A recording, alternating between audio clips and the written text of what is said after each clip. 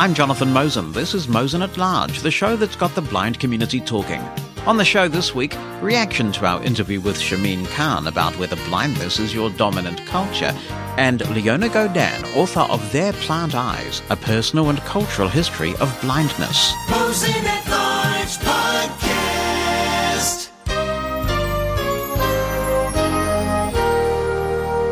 As always, it's a pleasure to be with you. We're at episode 142, so if you're just discovering the podcast, there is a veritable treasure trove in the archives for you to explore, and I hope that you will do that after listening to this week's episode. Looking forward to introducing you to Leona Godin a little bit later, who is our featured guest. I think this is probably the longest interview I've ever done, but once you get into it, you will understand why. But a few things to cover before we get to talk with Leona. You may remember that back in Mosen at Large episode 107, I spoke with Amanda Goff. Now, Amanda happens to be my kid's wonderful mum, and she's also an educator of blind and low vision children. She's always taken an interest in blindness issues, and she's one of those sighted people who really gets it. And she's doing her master's thesis at the moment. She's hoping that Mosen at Large listeners, particularly those who enjoyed her discussion in episode 107 about whether there is such a thing as a blind culture, might be willing to help her out. You don't have too long to do this, only a few days. So if you are willing to help her out, you might like to stop listening to the podcast and complete the survey, which she will tell you about in her own words in a moment. I must say I found the survey more challenging than I was expecting, and I'll explain that in a moment, but I'll read you what Amanda has sent in. She says, over the last 30 plus years, I have had the privilege of living, working, and mixing closely with members of the blind community. I have been fortunate to meet with a wide variety of blind people from all walks of life and all corners of the globe. Consistently, I have observed, quote, listening skills, unquote, being used to achieve a multitude of tasks for which sighted people would typically use vision. I have gained insight into the importance of sound for blind people and the passion with which so many value the independence and enrichment that listening well can bring.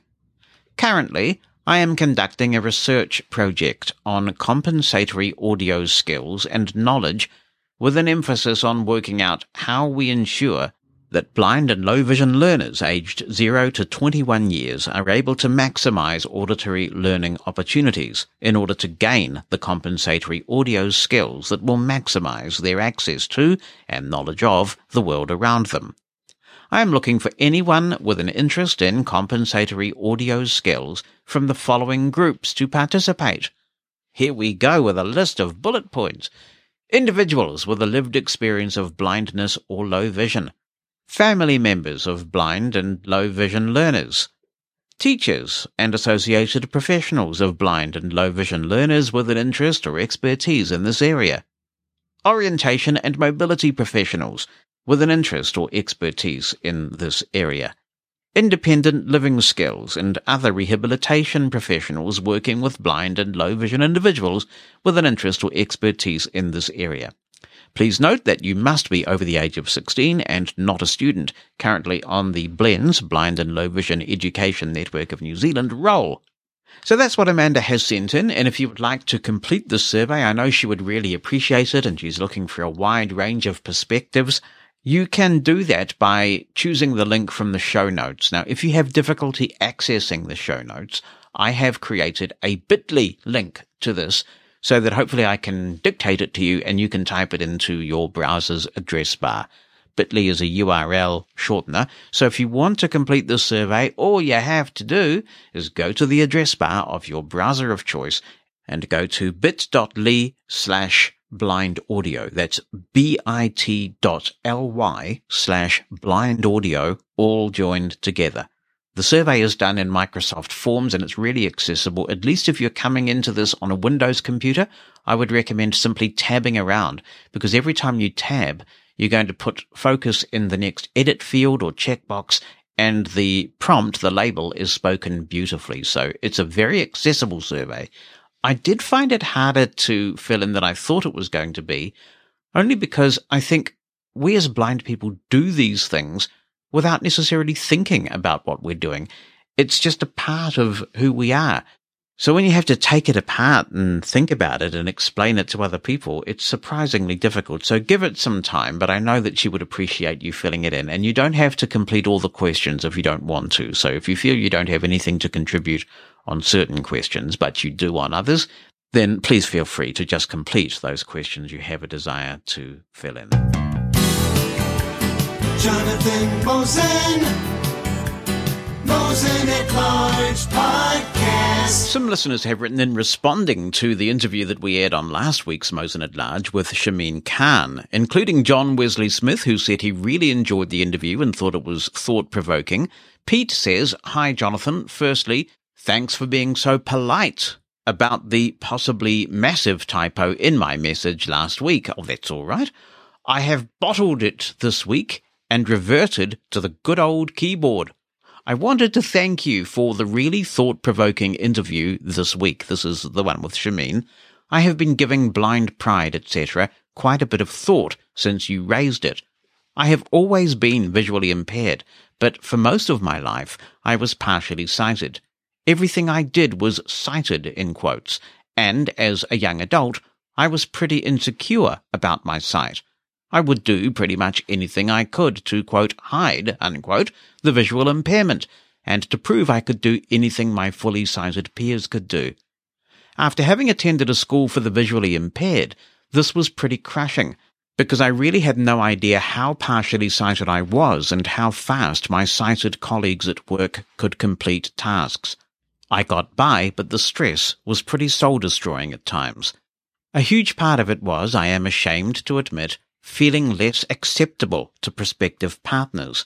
It took me years to figure out that although I could see a person, I could not see their eyes, and couldn't get the look in their eye. Meeting my partner who is sighted, but has faced her own challenges, was my turning point, but not for the reason I thought.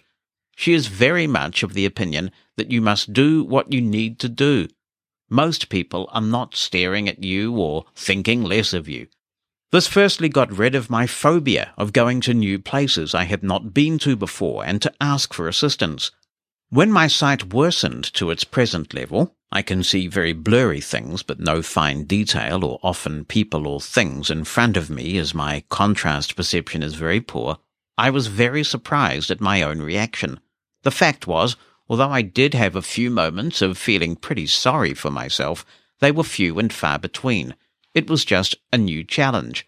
I pretty much threw myself into learning assistive technology. I'd used Dolphin Supernova before, but never JAWS. The pandemic actually helped me here because during lockdown I couldn't get to work and was not provided with a work laptop. I did complain fairly loudly about this, but as I got paid, I admit I eventually decided to use the time to improve tech skills. The free license offered by Freedom Scientific meant that I could use JAWS with no restriction, and by the time I got back to the office, I was fairly proficient. I could also refine other skills and research different technologies. For me now, I can't hide it. I have no problem being blind out and about. My son says he doesn't like the fact that some people stare, but I have mentioned to him several times that I can't see, so don't care. Equally, some people are rude, others are simply fascinated at how a person with little vision can get about. Most people I have encountered are terrified of offending, so either don't mention it or skirt around the matter. I will therefore generally raise it straight away and point out that although I am blind, I don't have a God-given right to the town, and all I actually need is for someone to step aside or just warn me so I can do it instead. I am pretty good at being aware of my positioning, so stepping nearer, for example, a road, is not often a concern, provided I am given the time and space to find the curb with my cane. A person I met was fairly shocked that when offering some assistance through some scaffolding, I declined and said, if I don't find my own way myself, I'll keep having problems each time, and someone else might not be there or willing to assist. I think they got it, so change hearts and minds one at a time has become the mission.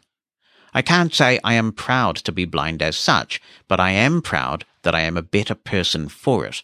Less judgmental, more open to new ideas, more widely read, better with touch, and probably braver.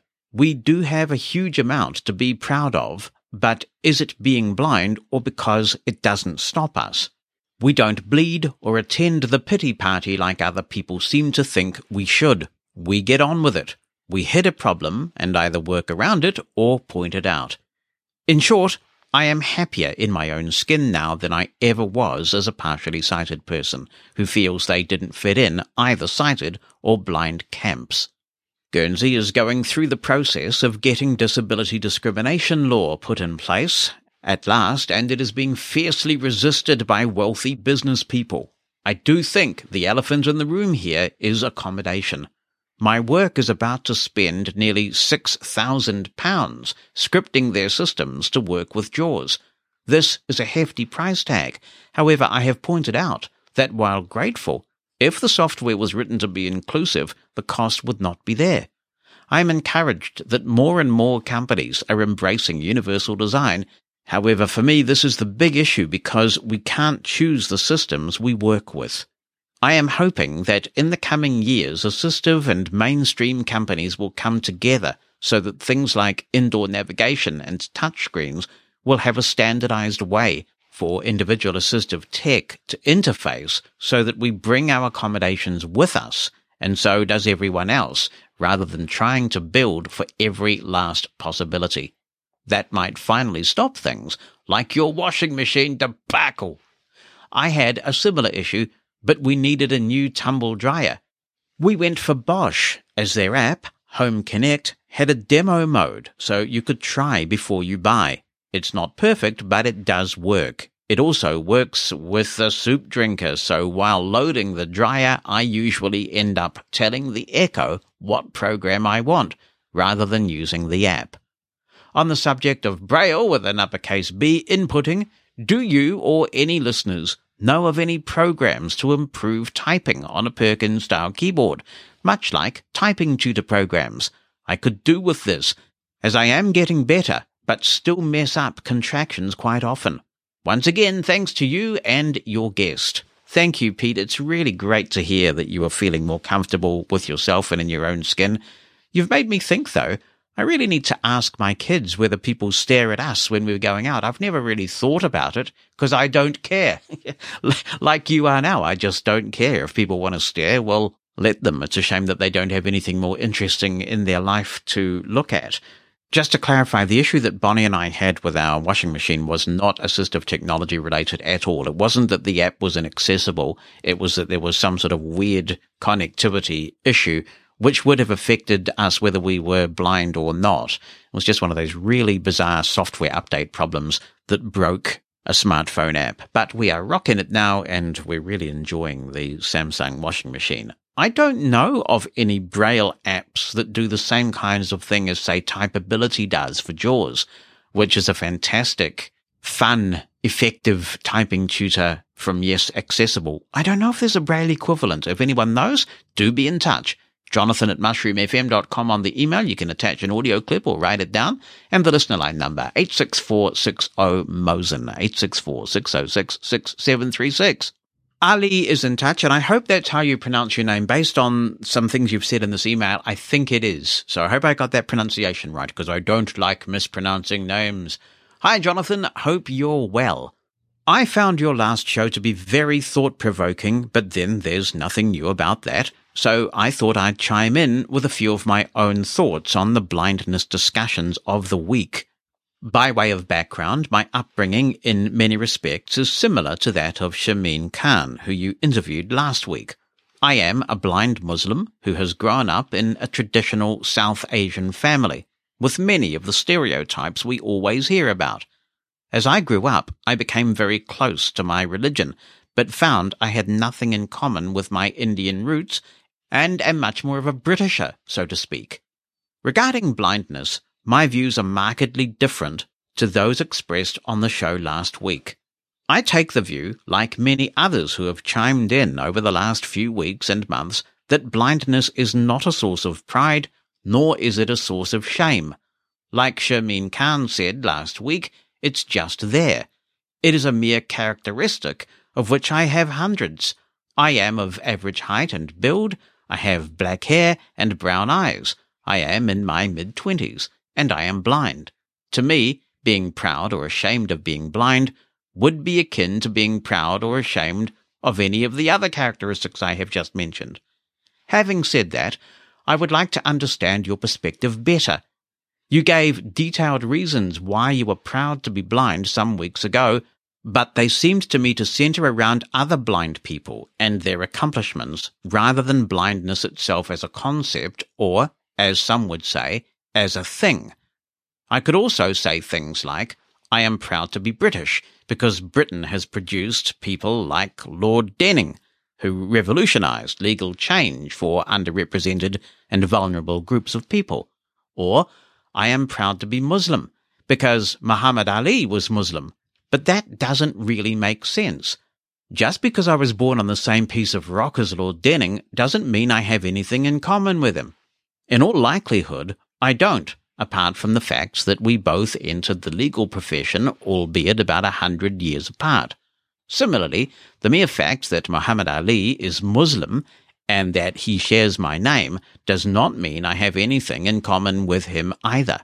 Yes, you are proud to be associated, albeit by a disability, to some great people. But what has that to do with blindness itself? No doubt there are blind people out there who aren't very nice. Imagine if Pew from Treasure Island was real.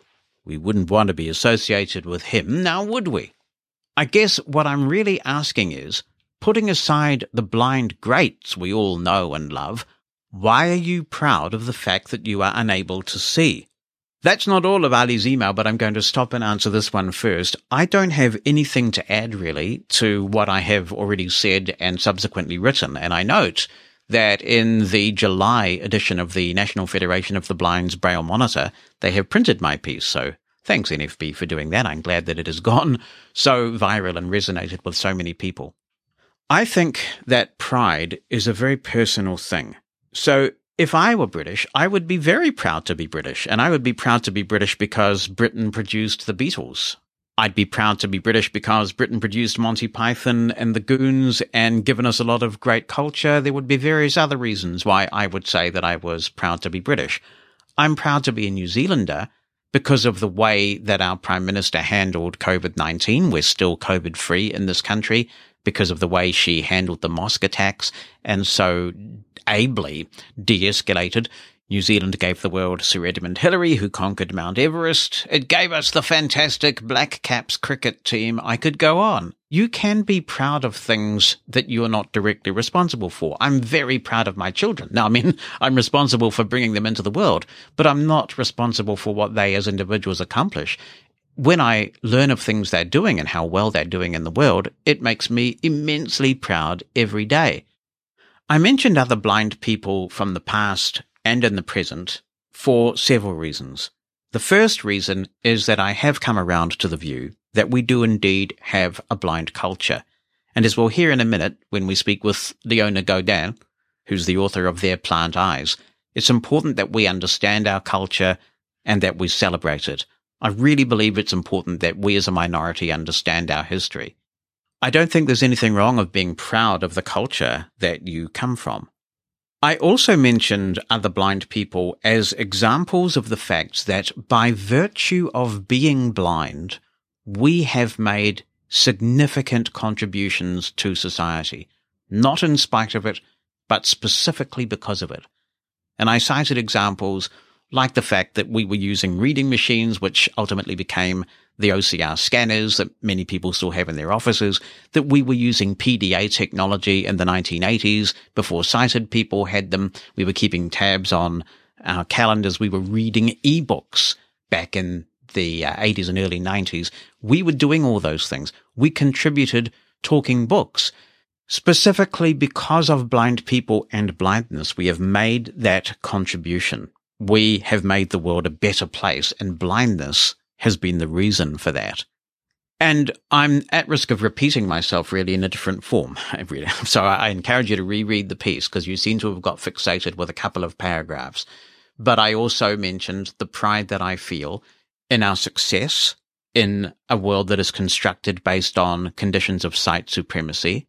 I'm proud of the fact that being blind permits me to perceive the world in a different way, which may be subject to less prejudice. So all of that is there. The examples that I gave of individuals were really to illustrate some of these additional points. Now, if you don't feel that pride, I don't criticize you for that, but it is very, very real for me. I'm extraordinarily proud to be blind. And in fact, the book that we're going to talk about in a minute has made me even more so. Ali continues, on a related note, overcoming blindness as a thing was also mentioned on your last show. As a mere statement of fact, I have no problem with this. Overcome simply means dealing with a problem or difficulty. Most blind people overcome their blindness unwittingly every day. You and I are users of JAWS and a braille with a lowercase b display, i.e. we overcome the fact that we cannot see a computer screen by using JAWS and braille.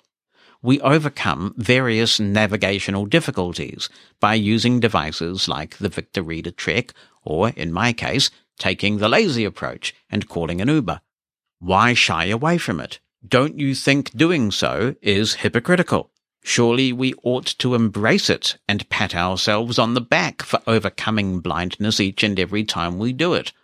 I bet you've encountered many hopelessly inaccessible apps or websites and find a way to accomplish what you need by jumping through various hoops, such as perhaps the JAWS touch cursor or screen recognition on iOS.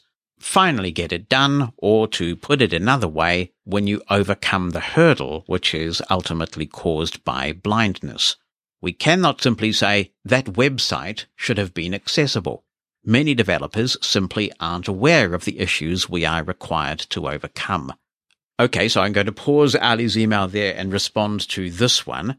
I disagree with you about what we're overcoming in the examples that you cite. In the second BBC radio series of The Hitchhiker's Guide to the Galaxy, I can't remember if it made it into any of the books or not, but I definitely remember it from the second series on the radio. There's this great dialogue with a marketing executive, and the marketing executive sees somebody limping along, and someone says, "What's the matter with him? Why is he limping?" And the marketing executive says, "His feet are the wrong size for his shoes." And I think that's a very relevant analogy to draw, because we are not overcoming blindness when we do these things. What we are overcoming are the barriers that have been imposed upon us by a disabling society.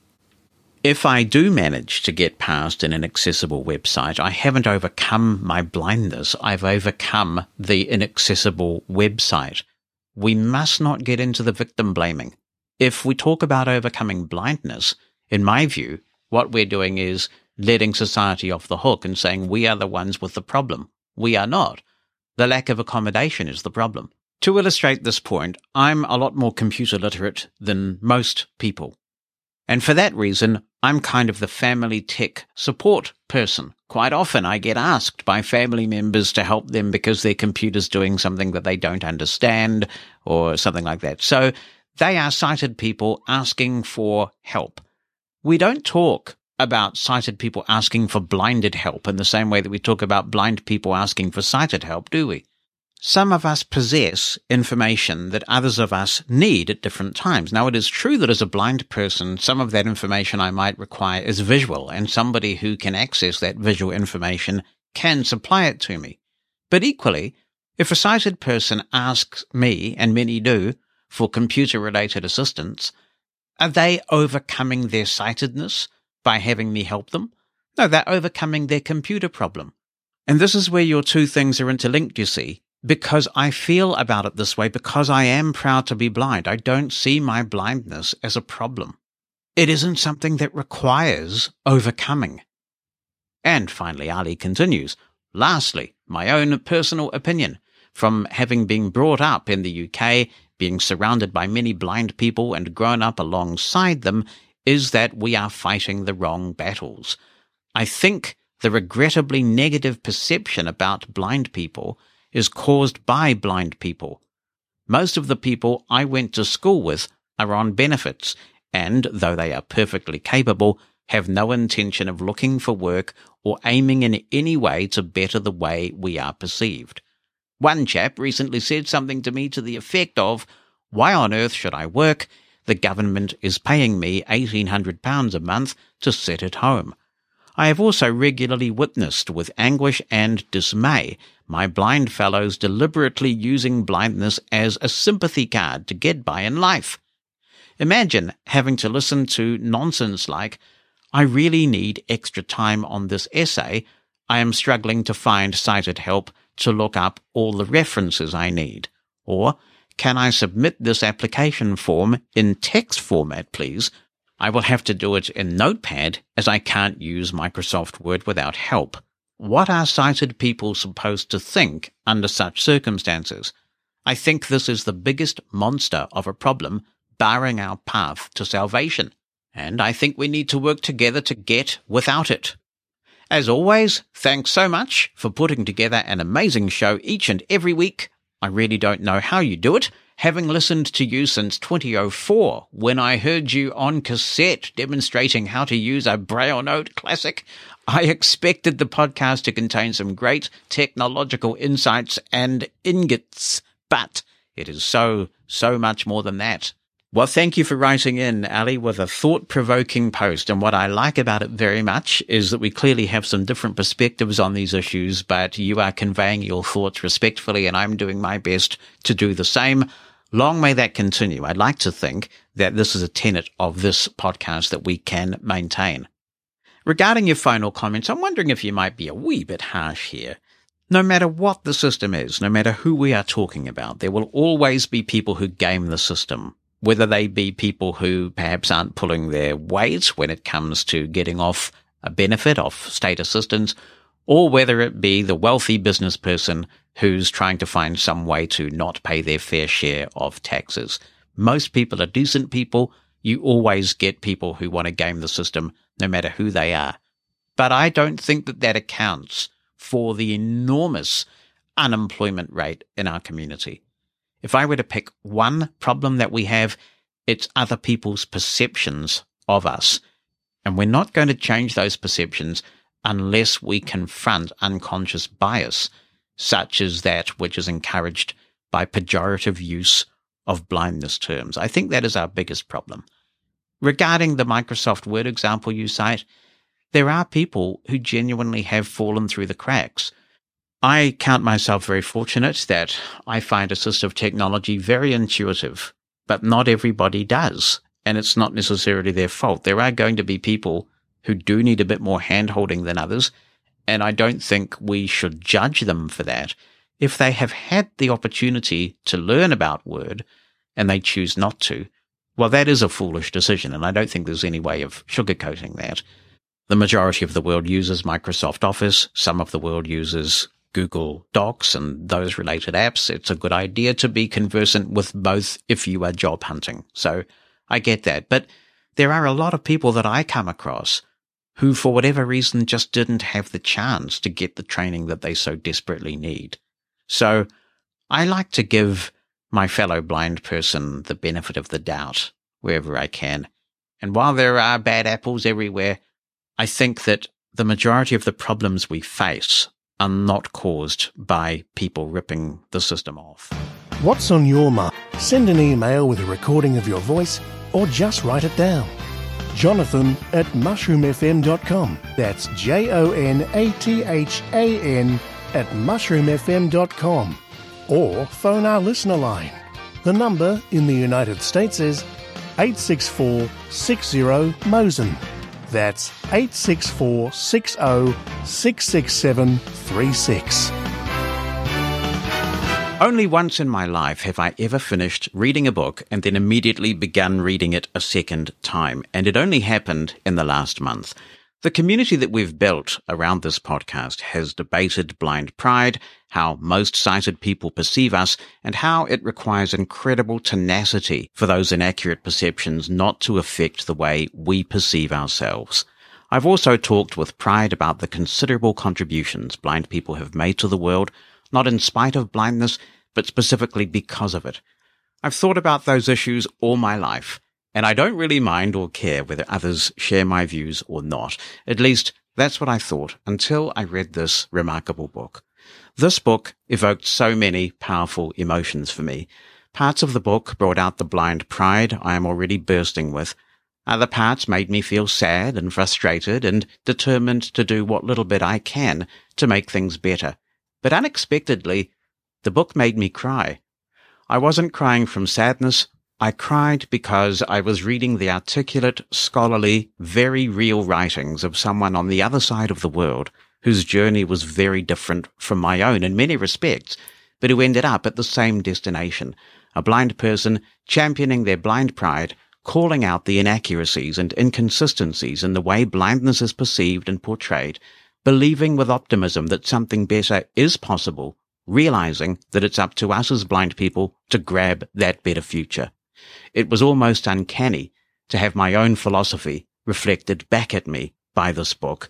I cried because I knew someone else gets it. The book is called Their Plant Eyes, A Personal and Cultural History of Blindness, and its author is Dr. Leona Godin, and she joins me now. Hi, Leona. Good to have you here. Hello. You made me get a little weepy-eyed there. Thank you so much for that beautiful introduction. Oh, it makes me so happy. Your book cleverly interweaves your own personal story with a history of blindness, but I'd like to talk first about your own journey. You were misdiagnosed as a child, but it actually took your mom a lot of effort to even get a diagnosis. Yes, this was a long time ago, and I think that doctors were uncomfortable with not knowing. So it took about a year of me visiting lots of different first optometrists and then ophthalmologists who really started making things up, like her eyes are growing too fast for her body.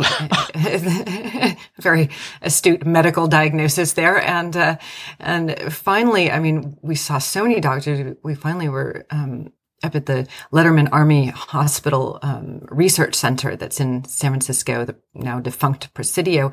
And finally, this doctor was so frustrated, he said, well, maybe she can't see because you've been taking her to so many eye doctors. And so my poor mother was like, well, why can't she read the writing on the blackboard? You know, I think visual impairment was not in the conversation, as it so often is not in the conversation. And so I think because degeneration was so slight at that time, it felt like nothing to them. And yet they were frustrated because they couldn't bring it. It was like 2060 or something, and they couldn't bring it back down to 2020. And so finally, this ophthalmologist looked again, saw that it was retinitis pigmentosa. Although it turns out that, you know, it seems like retinitis pigmentosa is more like a complicated array of retinal degenerative diseases. And so mine really presented more like a cone rod dystrophy. So I lost my central vision first. So yeah, it was a long haul to getting a diagnosis, but even that diagnosis was a little bit misleading. It's common for people with a gradual sensory loss to cling on to what's perceived to be the, quote, normal, unquote, way of doing things. So your story isn't really unusual there. But what does interest me is that it seems that quite early on, you were fascinated by literature about blindness. So you're obviously a book nerd in general. Is that the case, that you got into reading literature about blindness quite early?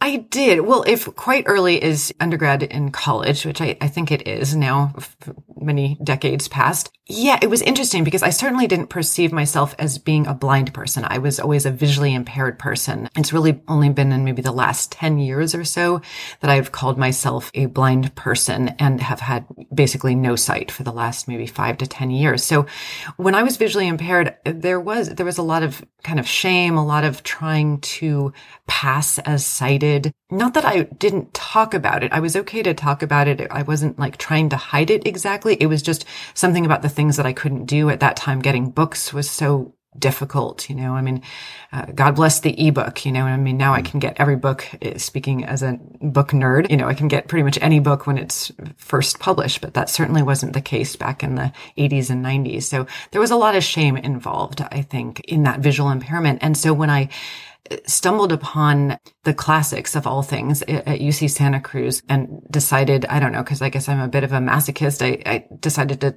take Greek and Latin. And so I was using a CCTV. So my housemates and stuff would say they could, see my Greek text kind of floating across the CCTV in like giant 2-inch letters, but they couldn't read it because it was ancient Greek. So haha. And, but it was interesting because of course I knew about Homer as I was studying the classics, but it was really this tutor that I had that was helping me out with the Greek and Latin. And he said, did you know that the Greeks revered the blind as poets and prophets? And it was a very distinct memory because it was sort of like he was the first person that was somehow in a subtle way making a connection between my visual impairment and this long legacy, for better or for worse, of the blind poet prophet. And it was interesting to me for two reasons. And one was that, here seemed like that classic idea of compensation, the idea that the physical eye is, not working so well. And so you have a kind of a direct line to the gods or the muses. But on the other hand, it was like, but I'm also dealing with these practical difficulties. So it really opened up what I've been doing pretty much since, for the last 30 years through art and writing, is kind of trying to negotiate those idealistic, symbolic, or metaphorical ideas of blindness with the realities of blindness. So as a book nerd, reading about blindness and knowing that your vision is going to deteriorate further, it must be quite confusing because on the one hand, you're being told blind people are just these super beings endowed with all sorts of incredible powers. But on the other, you can find so much literature that essentially says that if you don't have sight, you really aren't going to amount to much. Yes. And that's really what Their Plant Eyes is about, is negotiating those incredible extremes of the blind poet prophet, or these days more likely the superhero on the one hand, and this kind of pitiable spectacle, the blind beggar or buffoon kind of used for comic effect on the other, and really trying to fill in that vast in between, that most of us blind people live in, right, as sort of normal blind people. And I think just that very term, right, normal blind people, is something that sort of like it gives a double take for sighted people, that it's always about the abnormality of blindness and not just the everyday life. And that there's very little literature about that, right? The idea of just being a blind person going about your day.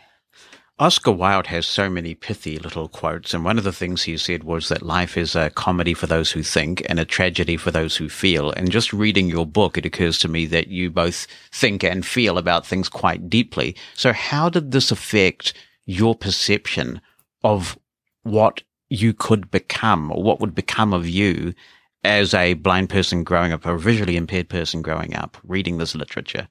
Yeah, well, there's kind of two parts. That's a great quote, by the way. And yes, so much has happened, right, over the course of the last 30 years in terms of technology. And I think so much of the shame that I felt as a visually impaired person had everything to do with how inaccessible books were. Because I lost my central vision first, I couldn't read standard print from pretty early on. But at that time, people didn't really push people to learn Braille if they were visually impaired, if they had any kind of sight.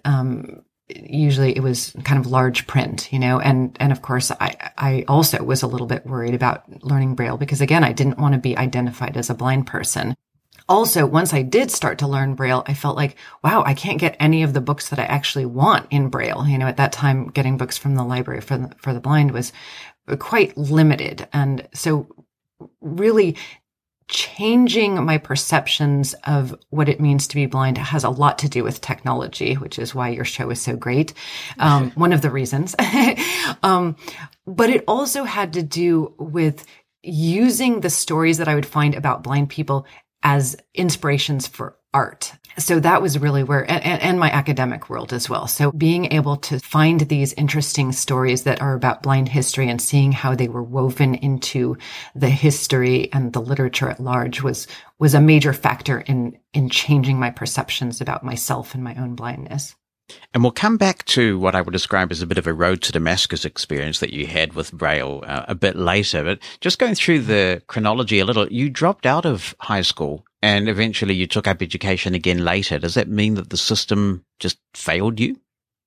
The system failed me for sure. I was really lucky. I went to a great grade school, but it was a small school. It was an all girls school. I was like a scholarship child, but I knew, all of my friends for years. All the teachers were very close. So I could kind of, when I first started losing my vision, they could kind of accommodate me, but there was no infrastructure there or anything. But then I ended up in a public high school after that, and there was no help whatsoever. And I don't know how I knew. I mean, I think on the one hand, I was kind of a rebel, and I was like, okay, I'm too smart for the stupidity of high school. But at the same time, I wasn't getting any help. It was pretty much right smack in the middle of high school that the last of my ability to read went away, because for a few years, I could kind of struggle through. And I think it was a friend of mine actually that dropped out of high school and then went straight into City College of San Francisco. And I was like, maybe that's the answer. So I really dropped out of school, but I didn't really miss any school. I kind of started up the very next year at City College of San Francisco. And for the first time, I got connected with Books on Tape. I started getting help from the Disabled Student Services. So it really all started with actually dropping out of high school was probably a good move. So my first year in City College was basically like my high school, it would have been my senior year of high school. And yet at that time, if I'm understanding what you're saying in the book correctly, you were still trying to function as much like a sighted person as possible, kind of hiding those alternative techniques wherever you could. Well, yes and no. I mean, at that time, I didn't need any help like getting around at all because I had all of my peripheral vision. So it was really about reading. And yes, in this way is that once I started getting connected up with Books on Tape, on the one hand, it was wonderfully liberating. I wasn't struggling to read every page and every word and then finally not able to do it anymore. So the Books on Tape were wonderful. At the same time, I was very embarrassed about them. So you're absolutely right. I completely hid the little plastic blue boxes that came from, at that time, Recording for the Blind and Dyslexic. So even though I felt myself to be a reader, I wasn't able to kind of, access the books that my friends did. I couldn't trade books and things like that. And so that I was very embarrassed about. But again, I had this weird anomaly where I was fine to tell people about my visual impairment. I just didn't like them to see it, which was, basically, I guess it amounts to the same thing in the end. Was there a tipping point for you then? Was there a pivotal moment where you stopped resisting your declining vision and became embracing or celebrating of your blindness? I think it had everything to do with embracing it as an academic first and then as an artist. And I'll say that it's a progression. I mean, I think I'm still working on it. I am very much with you on this whole idea of blind pride. I mean, I feel like, well, why would we not feel pride? I mean, what's the alternative? Like, yeah, again, like you've been saying, trying to look sighted, it's just not good for us because then it keeps us from embracing the technology and the skills that we need. But a big and difficult issue with a lot of people like me who lose their sight very slowly is that the trappings of blindness are so stigmatized. And we were kind of raised as sighted people, even congratulated, right? Of like, oh, you don't look blind, where you're supposed to say thank you. And I mean, what a terrible message, right? To show us, to give us all as kind of becoming blind people, I suppose, is like the longer you can hold out looking sighted is obviously very dangerous. So I'll say this, as many people, I think that are, have a degenerative disease, when do you pick up the white cane, right? When do you do it? Because it's funny, when you have a visual impairment, there are many times when you can see perfectly well. And so it's kind of this odd thing of being able to be seen or see people seeing you as a blind person, and how different they treat you and stuff. And so I don't know, I think that kind of keeps us from wanting to, whip out that white cane that is so useful, that extends our ability to move through the world. It's just a really hard thing to kind of get over. And I think adopting that white cane was a huge thing. Yeah. A huge moment of saying, okay, this is actually moving people out of my way in New York City. And I should really get behind it, literally and figuratively. But it's breaking that perceptual cycle, isn't it? The fact that we are bombarded by so many negative perceptions of blindness. it's pretty heroic to shrug those perceptions off and say, I'm blind, I'm proud of it, I deal with it. If you've got a problem with it, that's your problem with it. Yes, it is hard. And, I guess that's why a lot of people, and this might be part of why you've had many discussions about this. I think a lot of people say, well, I don't care that we live in an ocular-centric culture. I don't care that the language seems to be sight biased, or sight-centric. I think that the only way that we can really shrug off a lot of those perceptions, or not the only way, I should say, the only ways are by, yes, embracing our blindness ourselves, stop worrying about looking sighted or trying to fit into the sighted world, and realize that there's so much wonderful culture and skills out there that we can not just be included in an ocular-centric world, but shift the ocular-centric world in our direction a little bit. And I think this is why kind of ideas of inclusion can be kind of dangerous, because if we're constantly worried about getting access to the sighted world, we're not creating culture of our own that the sighted world could then participate in. So it's kind of a one-way street in terms of inclusion, and that's why I guess one of the reasons why I like to celebrate the idea of blind pride, so that we can actually shift mainstream culture instead of constantly being worried about being included in mainstream culture. I like your term ocular-centric. I've been using sight supremacy, but yours is probably slightly more polite. What does blind pride mean to you?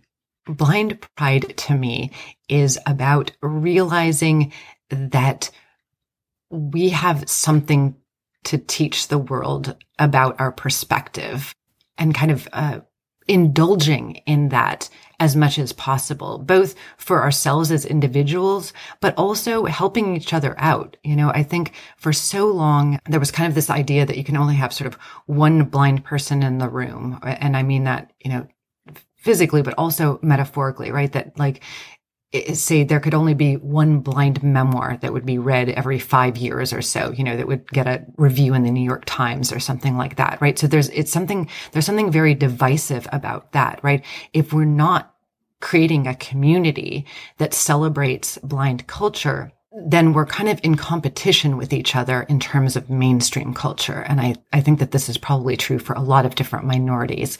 And so to me, blind pride is about lifting each other up, lifting all of us up together to again, kind of shift perceptions in artistic ways as well as, I guess, societal ways.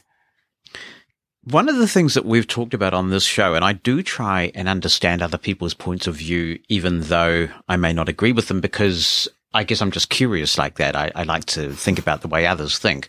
But the one thing I found it very hard to get my head around is that there are people who've contributed to this show who say that when someone says to them, sometimes I forget you're blind, that's a compliment. I don't understand why that's a compliment. Yeah, I think that goes right along with this idea of oh, you don't look blind, and then you're supposed to knee-jerk reaction. You're supposed to say thank you. Yeah, all these things that I agree with you completely. I mean, that's basically all I can say is that if we are so worried about not looking blind, we're just not going to be the best blind people we can be. I used to work on commercial radio, and it wasn't often the case that my blindness would come up, but every so often it was relevant and I wouldn't try to hide it. So I remember one time mentioning this and the switchboard lit up with a bunch of people saying, wow, you don't sound blind. And I'm thinking, how do they expect a blind person to sound? Oh my goodness. That reminds me, one of the first pieces that I wrote that was sort of in line stylistically with Their Plant Eyes, it actually brought about the writing of this book in the way that it's come about. I used to write a column called A Blind Writer's Notebook, and I just quoted in this first piece that I ever wrote for that. It was actually called Cancer versus Blindness. And it was about kind of being discriminated against in a doctor's office. But I mentioned this New York Times piece. I can't think of who the author is right now, but she's also written a book. But it was she's a teacher of the blind and visually impaired, and she was at a party, and somebody said to her, "Oh, you teach blind children. How do you talk to them?" Yeah. And she was like, wait a minute, they're blind, they're not deaf. And it's like, I know, but still, like, this woman was super adamant. Like, how do you talk to them?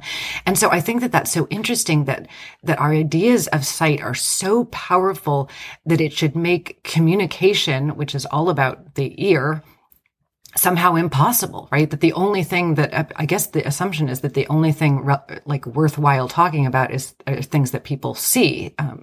That's the only thing I can think of, right? That would make sense. But of course that's not true. And it's very interesting. I think it's, maybe we haven't done a good enough job yet. I feel like we're trying, but I don't know why the word hasn't gotten out that, you know, we're going to operate on a kind of a parallel train. You know, it's not going to be completely different. It's not going to be completely the same. Those tracks will cross and diverge. And I mean, that's what difference is all about, right? I mean, that's what diversity is all about, is the fact that there are differences and similarities, and that sometimes we'll be able to communicate and sometimes we'll have to teach each other. You know? Yeah. My own view on this is that we're not going to make more progress until we have more blind people in what I call institutions of change, and particularly that would be the media, in government, and probably in literature as well, because literature and culture just influence perception so much. But this is interesting. Where do you fit with all this? Because in your Plant Eyes, you mentioned the frustrations that some other blind writers and thinkers have experienced over the centuries, really, about being pigeonholed as writers about blindness and not having their opinions sought about other issues.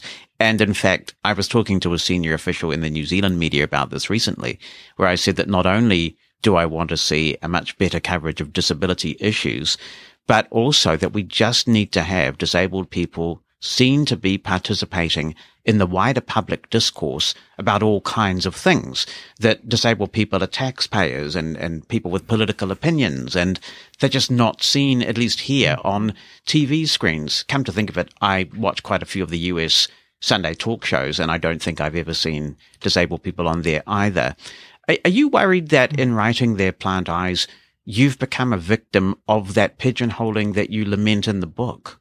Well, I'll tell you this. I knew that I didn't want to write a memoir. I felt like writing a memoir would be, you know, and there's so many memoirs, right, that I quote in the book, and I love blind memoirs, you know. I mean, a dear friend just had one published today, and it's wonderful. But the problem is that I think that a lot of sighted people think that they can read this one blind memoir and then it becomes representative, because again, you know, you can only have sort of one blind memoir every few years. Otherwise, you know, sighted people will lose interest or something like that. I don't know. So it was really important for me to bring together as many blind voices as I possibly could. I like to call it like a cacophony of blind voices, because I felt like, because there's so few blind people out there doing, as you say, creating the media, not just being the subjects of like some inspiration porn story or whatever, that until we start making our own media, it seemed very important to me to kind of pull as many threads as I possibly could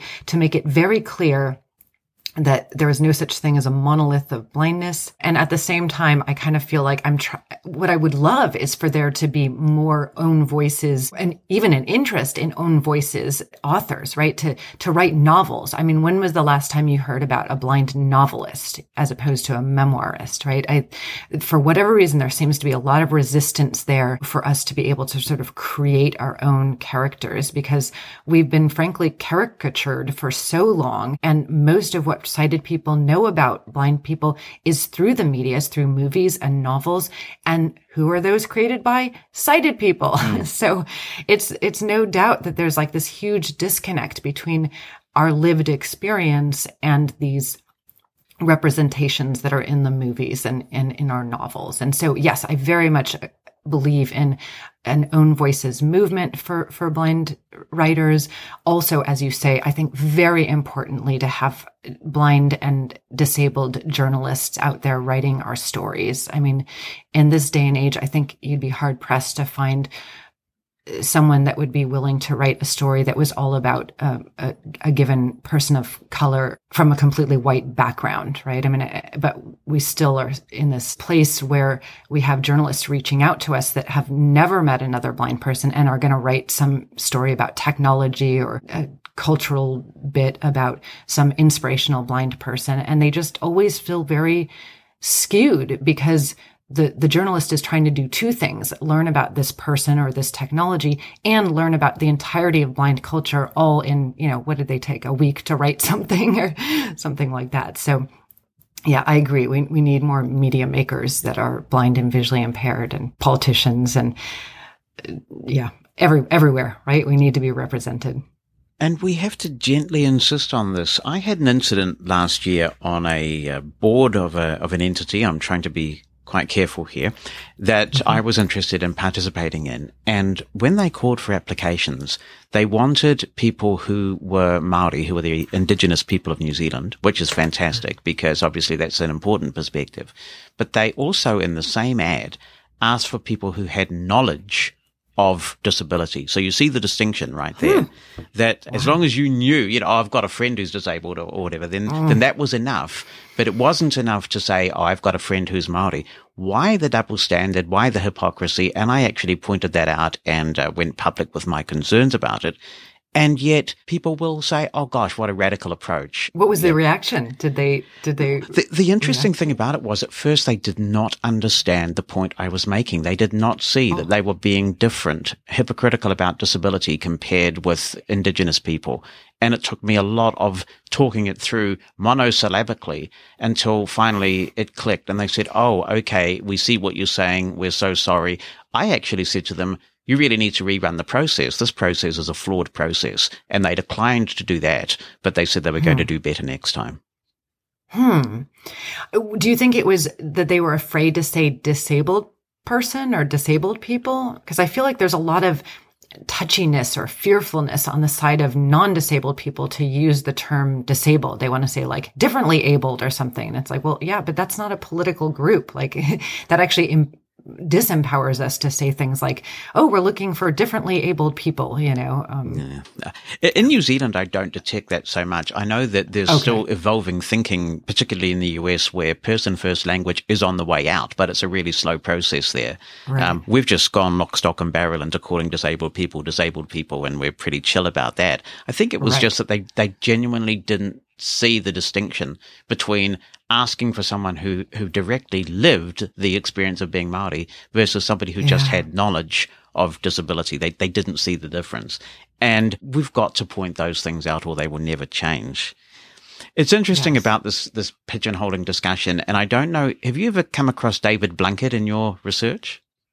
I don't think I have. Okay, so he's Lord Blunkett now, and he was a senior cabinet minister in Tony Blair's government. He was the Home Secretary during 9/11, so he was sort of looking after the national security of Britain during 9/11. So he's totally blind, and he's a guide dog user. Every time he changed guide dogs or the guide dog died or whatever, it was national news. And it was great that he was in the House of Commons reading Braille. He was criticised for not doing enough for the disability community while he was on the way up and eventually in power. But he makes the point that he didn't want to be labelled as a single issue politician. And it's certainly possible that he may not have had the roles he eventually did if he'd been more vocal and labelled as the disability member of parliament. So that's the dilemma, isn't it?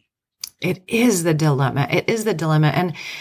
And what are we to do but, I think, look to other human rights and other activists that have kind of gone before us to see how it's been done. I think there's plenty of people who have been able to be very forthright about being a person of color, being able to say, I have a lot of very strong opinions about how to, raise my people.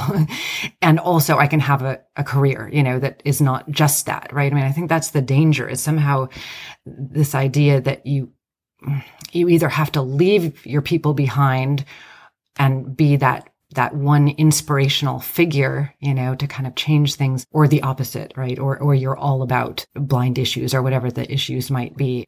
I don't know. It just seems so strange to me. It's like, why can't you have that be a very strong part of your platform, but that not be all of you? I think, again, it's all because, or much of it is because blindness is seen to be so othering, I guess is the word, so othering that you couldn't possibly have that as a strong part of your platform, but not the all. See, the failure we made was that we never got Sesame Street to sing "A blind person is a person in your neighborhood" back in the 70s. That would have done it. A little song It was basically, it's so true. And it's funny. I'm just reading, Being Human. I'm not sure if that's the way she pronounces her name, but by Judy Human, about the sort of activist, about the formation of the ADA, really from the mid 70s to 1990 in America. And they were absolutely, trying to not even trying, but succeeding in making connections between the very recent memory of the civil rights issues and her kind of pointing out again and again, this wouldn't happen if this was, if this was about a Black person, at this time. Yeah, I don't know. In some ways, it's kind of sad that we haven't really gotten past, even with the ADA, we haven't gotten past some of the issues that we had back in the mid 70s or so. So yeah, I think we just missed the Sesame Street boat. Yeah. I'm a firm proponent of making connections between other successful advocates for equality, whether that be the gay community. I mean, when you look at the turnaround that there's been on gay rights in just the last 20 or 30 years, it is a remarkable story of successful advocacy. And Yes. also, obviously, people of color, various things. We should learn their lessons. And I had a wonderful meeting some years ago now when I was doing government relations for the blindness organization here with one of our great Indigenous advocates. And I went to her office. She became a member of parliament by that stage. And she said to me, Māori and disabled people have a lot in common because we are victims of people who think they know what's best for us, and we need to just assert our place in society. She later went on to become a fantastic Minister for Disability Issues in New Zealand. So she certainly proved the point. But, it's interesting about David Blunkett because I've said to people in Britain, and maybe people listening might like to comment on this, do you think having somebody on the TV screens all the time in a senior position like that changed perceptions in general? But it doesn't seem to. It's like people see a successful blind person as some sort of freakish anomaly. And that's the danger, right? That's the opposite of blind pride, right? I mean, in many ways, I think it's the opposite, or at least it's so distinct as to not be useful, because there's always that like singular blind person, right? Helen Keller, Stevie Wonder, these kind of like almost superhuman blind people that seem to be so beyond the rest of blind people that it just doesn't even count on some level. So I think you're probably right that those like singular super individuals don't help enough, they just don't help enough because we really need community rather than isolated superstars. I've been telling everyone that I know that they have to drop everything they're doing and read their plant eyes. And every person that I've spoken to about this wonderful book does a double take and they say, what did you say it was called? And then they say, why is it called that? Now, people should read the book, of course, but why is it called that? Yes. Okay. Well, Their Plant Eyes is a quote from Paradise Lost, written by blind poet extraordinaire John Milton.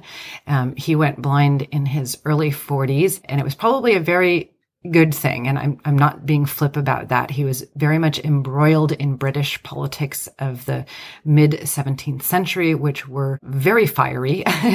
And when he went blind, he had to kind of rethink. I mean, he was already a genius and, spoke, read how many languages and had the education behind him. But he had kind of moved away from poetry and deluged by these political agendas and stuff. And so when he went blind, he finally kind of took it upon himself to pick up the mantle or pick up the robes of the blind bard and write Paradise Lost, a little poem of like 10,000 lines or whatever it is. And he would dictate it at night. And he would have an amanuensis come and write it out in the morning. There's a really funny quote that apparently he would say, I'm waiting to be milked, right, by his amanuensis. Yes, it was an interesting quote there. Yeah. So in Paradise Lost, there's a moment at which the narrator voice leaves the goings on of hell and then returns to the goings on in heaven. And he kind of makes this beautiful metaphorical turn in book 3, where he's moving towards the light. And this is where he has this kind of meta moment that seems autobiographical, where he talks about, reaching for the light, but his eyes not being able to see it, but that actually he can see better with his inner eye. And would you like the quote, the little passage? I'd love that. Let's see if we can. All right, here we go. Recitation mode. So much the rather, thou celestial light, shine inward, and the mind through all her powers irradiate. There plant eyes, all mist from thence purge and disperse, that I may see and tell of things invisible to mortal sight. Wow. So it's this beautiful line, right? That's all about those metaphors that are useful, and I guess this is where I really, in the book, kind of skirt the line between saying, yes, these metaphors are powerful, and there probably are a lot of things that one can see with any kind of different perspective, and blindness is one of those different perspectives. And that idea of the internal eyes is a really powerful one. And so for Milton, he was sort of saying, there plant eyes, like plant them in your soul, plant them in the place that connects with the muse or that connects with the Godhead, however you understand it. And it's funny because even my editors at the time were sort of like, there plant eyes. Like it's such a strange construction, that it baffles people. Even they were sort of like, can we put a comma after there? I was like, we can't put a comma after there. We're gonna edit one of the greatest poets of the Western world. So we had to fight for it, is what I'll say. So people's bafflement is like hard won, I shall say. No, I have to say the only books that I've ever written are boring technology books, but I imagine that everybody who writes thinks about the audience they're writing for. Who were you writing for when you wrote this? I think I was writing for the whole swath of what I like to call the sort of the sight blindness continuum. So basically everybody. But I guess I say that because what blind people will get out of the book, I think is different than what a lot of sighted people will get out of the book. I think that for blind people, it can be the beginnings for some to think about blind culture and to begin to construct some blind pride and to, learn about our history, at least as I understand it. I would love there to be more books. If there's one criticism I've gotten kind of in the press, it's been, well, I wish There Plant Eyes would have included other cultures, and it's like, please, let's have those books, let's have these personal and cultural histories of blindness from a Chinese perspective. I think it would be a very different book. And basically what I'm saying is that I love personal and cultural histories and I want more of them. So you can only do so much in one book for sure. So blind people are going to get, I think, one thing out of this book. And I think I'll have to quote a man named Jason Roberts, who wrote a book called A Sense of the World that's about James Holman. And I did a conversation at a bookstore here in a virtual bookstore called Book Passage in Marin County. And so I think he gave me my tagline. He said, in many ways, There Plant Eyes is a self-help book for sighted people. So I think that's it. I think it is. It's to teach sighted people a lot of things. And maybe the number one thing is everything that they thought blindness is perhaps mistaken. And that, there's as much nuance in blindness as there is in sightedness. And I always like to say, there's as many ways of being blind as there are of being sighted. So give us that respect, right, of individuality. You mentioned blind culture a couple of times, and it's taken me a while to accept that a blind culture might exist. And in fact, we had a really interesting conversation where my first wife, who is sighted, came on the podcast and essentially challenged blind people to embrace their blind culture. She's also a teacher of blind kids and a really good teacher. And she's very observant. She's doing a study right now on auditory compensation and things like that. And it really got me thinking about blind culture. And I now really am on board with the idea that we do have a blind culture, but we've not embraced it as a blind community in the same way, say, that deaf people have their culture. Yeah, it was actually surprising to me to think about that. Maybe it was just simply in the writing of the book that it was like, wow, this is so obvious that this is about blind culture. Yeah. And I've seen that as well, this kind of resistance. And I can only think that it has to do with that kind of tainted quality of being disabled, of being a blind person, that it maybe feels scary. Again, because it feels like it might be too othering, like as if you can't participate in multiple cultures. I mean, I think maybe there's the problem right there. It's like you can absolutely participate in blind culture. And also, I'm Greek American. I can also be part of the Greek American culture, right? It's not like it's exclusive. I mean, you can participate in multiple cultures. I think, again, because we've been so afraid of looking like, acting like blind people, that it seems, scary to give into an idea like blind culture, much to our detriment. I'll keep saying it. You were saying about deaf culture. And I think that for some reason, people think that that's a given or something, right? Because you have a different language than you have culture. I think there was just an article in the NFB pretty recently about this, about how resistant blind people have been to the idea of culture. And it was sort of like, well, there are things that blind people do that do seem to be about blind culture, but can you have culture without language? And it's like, well, of course. I mean, Black culture isn't about language. Gay culture isn't about language. It's about so many other things, right? I mean, about the arts, about interpersonal relationships. But I would say, maybe I'm wrong here, but I would say that it's mostly about the arts, right? And I think that that's maybe where we're a little bit lagging again. One thing that has troubled me, and I do reflect on whether I may have contributed to this in my own work, is that I wonder whether there are some people who have been on a very similar journey to you, but perhaps a little bit later in adulthood, where they now are starting to identify as blind, but the blind culture, perhaps promoted by and lived by people like me who've always been blind, can appear to be a bit of a clique that's hard to get into.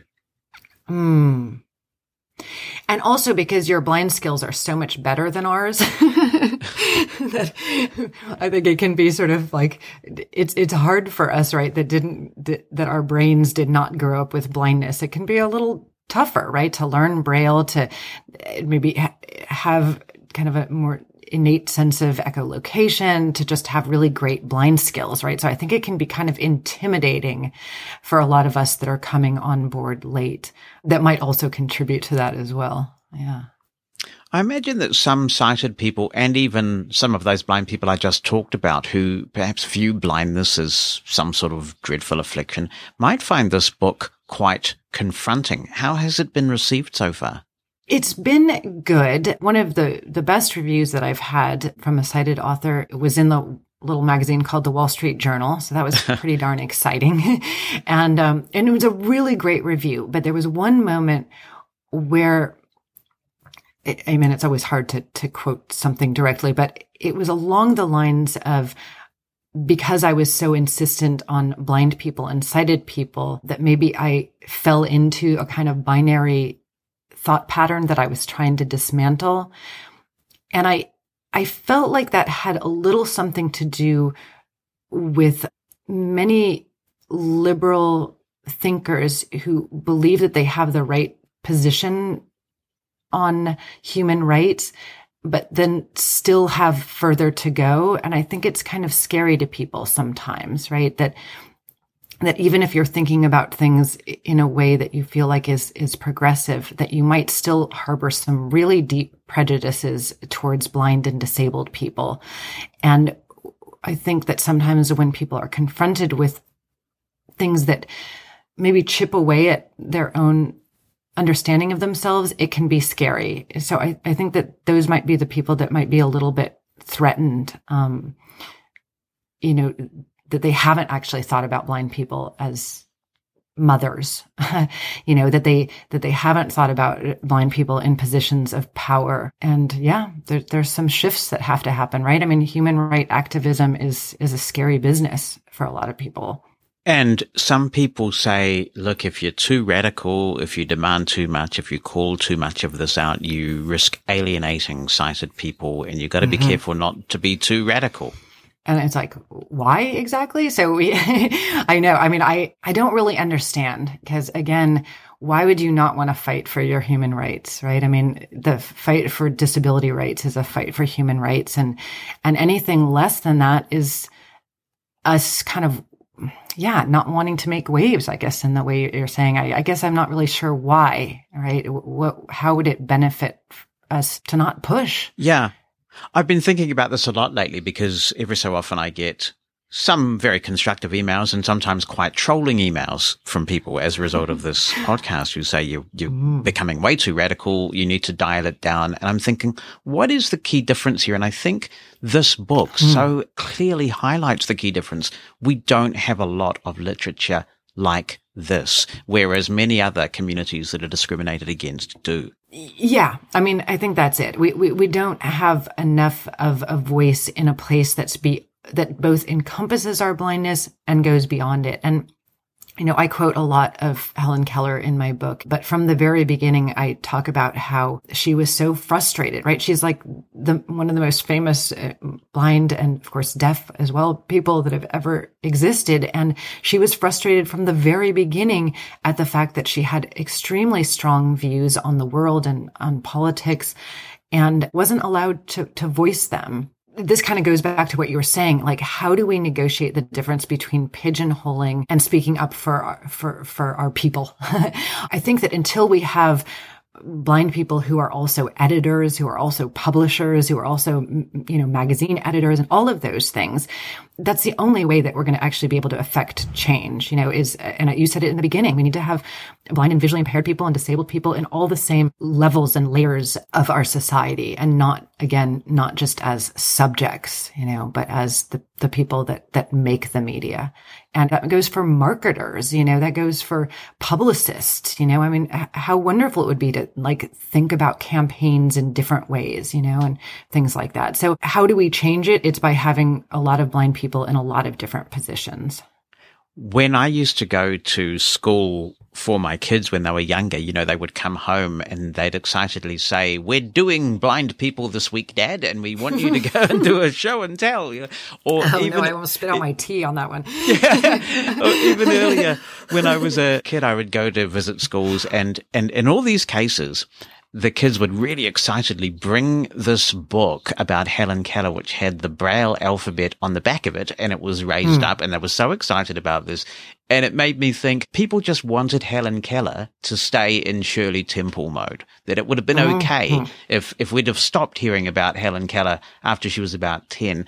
I learned a lot about her. I did know actually that she was a socialist, that she promoted the rights of coloured people, was an NAACP member. I knew all that stuff. What I didn't know about was the vaudeville circuit thing that she did, and I found that quite extraordinary. Can you give us some context around that and why she did that? Yeah, this was such a wonderful story. So I just stumbled upon it. I was reading a book called The Radical Lives of Helen Keller, which is a great book about just what you were talking about her very socialist, very lefty politics. But there was this dismissive little sentence that was like, Helen Keller and Sullivan performed for 4 years on the vaudeville circuit, 1920 to 24.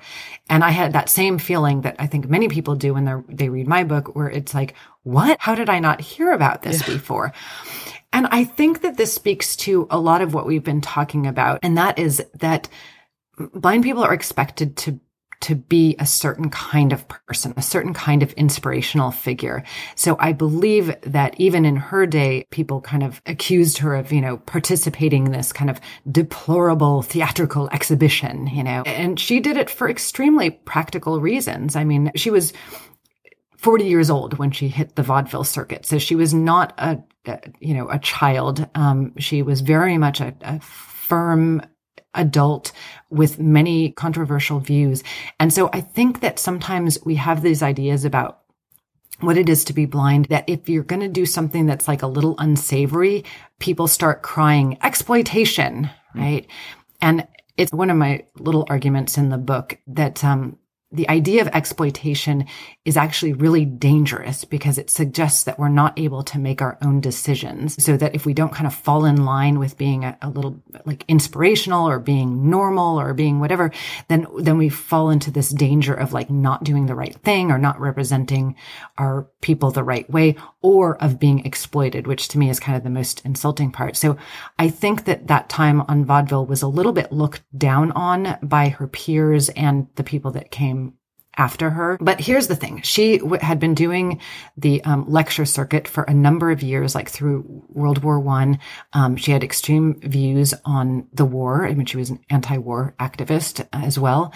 And her lectures were difficult. They were grueling. They would have to like get off the train and then go straight to the podium. It was really tiring and stuff. And so when this opportunity came around to do the vaudeville circuit, there were a few things going on. One, her writing career was not going the way she wanted it because, again, they just wanted her to keep writing about blindness over and over, write another memoir, right? And so she was frustrated with that, and they weren't making enough money. And there's a really beautiful paragraph in Midstream, which is where she talks about her vaudeville years. And she says, the reason I went into vaudeville was for the money, because I was getting supported. Like she had all these pensions from, I think, Carnegie and things like that. But if she died, and she says this, if I die, then Anne Sullivan will be left almost destitute. So she was thinking not only of herself, but also of her teacher. So she had responsibilities. I guess that's what I'm trying to say. And she went on to perform in vaudeville for very practical reasons. But once she was there, and this is really the fun part, when she was there, she found that she was actually able to spout her lefty politics in the question and answer period. So they had prepared this list of questions, and this is probably my favorite quickie one, which is the question would be, what do you think of capitalism? And her answer, I think it has outgrown its usefulness. Mm. It actually reminded me of those Beatles press conferences in the 1960s, you know, quick answers, witty answers to questions. Mm-hmm. So it doesn't sound like it was that unsavory. She was basically getting up there, giving a lecture, and then answering questions, mm-hmm. right? Yeah, that's it. Yeah. Yeah. I mean, that's the strange part about it was that it because it was attached to vaudeville and not part of like maybe the more traditional lecture circuit, and also that she might be, you know, performing after a horse act and before, you know, Buster Keaton or something, that it seemed, a little below her or something. But again, it wouldn't have been below her, I don't think, if she wasn't a disabled woman, right? It was below her because she was supposed to be kind of angelic and pure and not hanging out with like Charlie Chaplin and Buster Keaton and stuff. You declare your atheism in the book, which is much riskier for you as an American than it is for me. I mean, we've had several atheist prime ministers here, and everybody just yawns and says, well, whatever. Wow. I think I found my next country. Yeah, well, I mean, we've got it going on. Our current Prime Minister, Jacinda Ardern, is an unmarried mother who's an atheist, so it doesn't get much more left-wing than that, I suppose. Nice. Do you think that blind people are more deeply religious on average than sighted people? And if so, why is that? Yeah, I try and be as kind about this in my sort of Christianity chapter as I can, because I'm not sure that there is any kind of obvious answers. I mean, you're absolutely right. America does tend to be quite Christian, news bulletin. And there is something to be said about the fact that a lot of philanthropic organizations, I think, have traditionally been guided by Christian principles. I think that might be part of it. And then there's kind of the metaphorical side of it, which is that there's a lot of blind people in the Christian Bible, and it has everything to do with the revelation of Jesus. And I think that it has been a comfort for many blind people, especially, again, kind of living in an ocular-centric world, to feel like there might be, in this one way, this might be kind of a useful thing, right? To be blinded to the superficialities of the non-religious world, And so I think that it's kind of played into a lot of those very foundational Christian myths about, like the song says, right? I once was blind, but now I see, right? That like divine revelation is a kind of a seeing, and that you don't need physical eyes for that. Yep. A bunch of us got in trouble at school because we actually thought that kind of language was pretty offensive. And so we started singing, I was blind, still am, can't see. I think we were eventually busted for that. There's a dichotomy here, and your book is full of these inconsistencies that you raise, because you're right. Many religious institutions have done a lot of good. Many schools for the blind around the place have been started by religious institutions, Braille publishing houses, all sorts of things.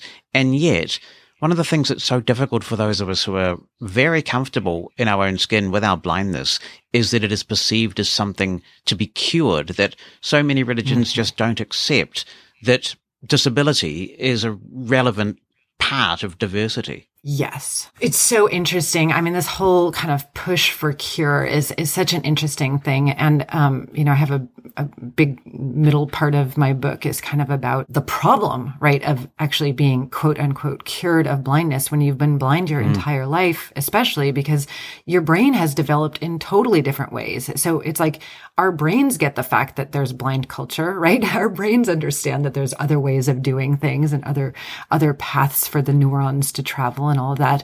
And so actually it can be quite debilitating to receive your sight if your brain has, developed non-visual ways. Your visual cortex has been taken over by patterns and things like that. So, I mean, I am as far from a scientist as you can get, but I love this idea, right? That there are multiple ways of moving through the world. And that's all I really want. I mean, that's all the Blind Pride is really about. I mean, I kind of joke a lot that I say when I say down with ocular centrism, I'm not asking sighted people to like pull an Oedipus and poke out their eyeballs, right? I'm not asking for everybody to be blind, but I am asking for people to understand that there are other ways of doing things that have nothing to do with a sighted person just like closing their eyes for an hour or, putting a blindfold on for a couple hours and being like, man, that's hard. I think that sometimes, again, a lot of sighted people think that they can know the blind experience because they can close their eyes or something like that, whereas the blind person can't possibly know anything about sighted experience, although we hear about it all the time, right? So there's that double standard that you were talking about again.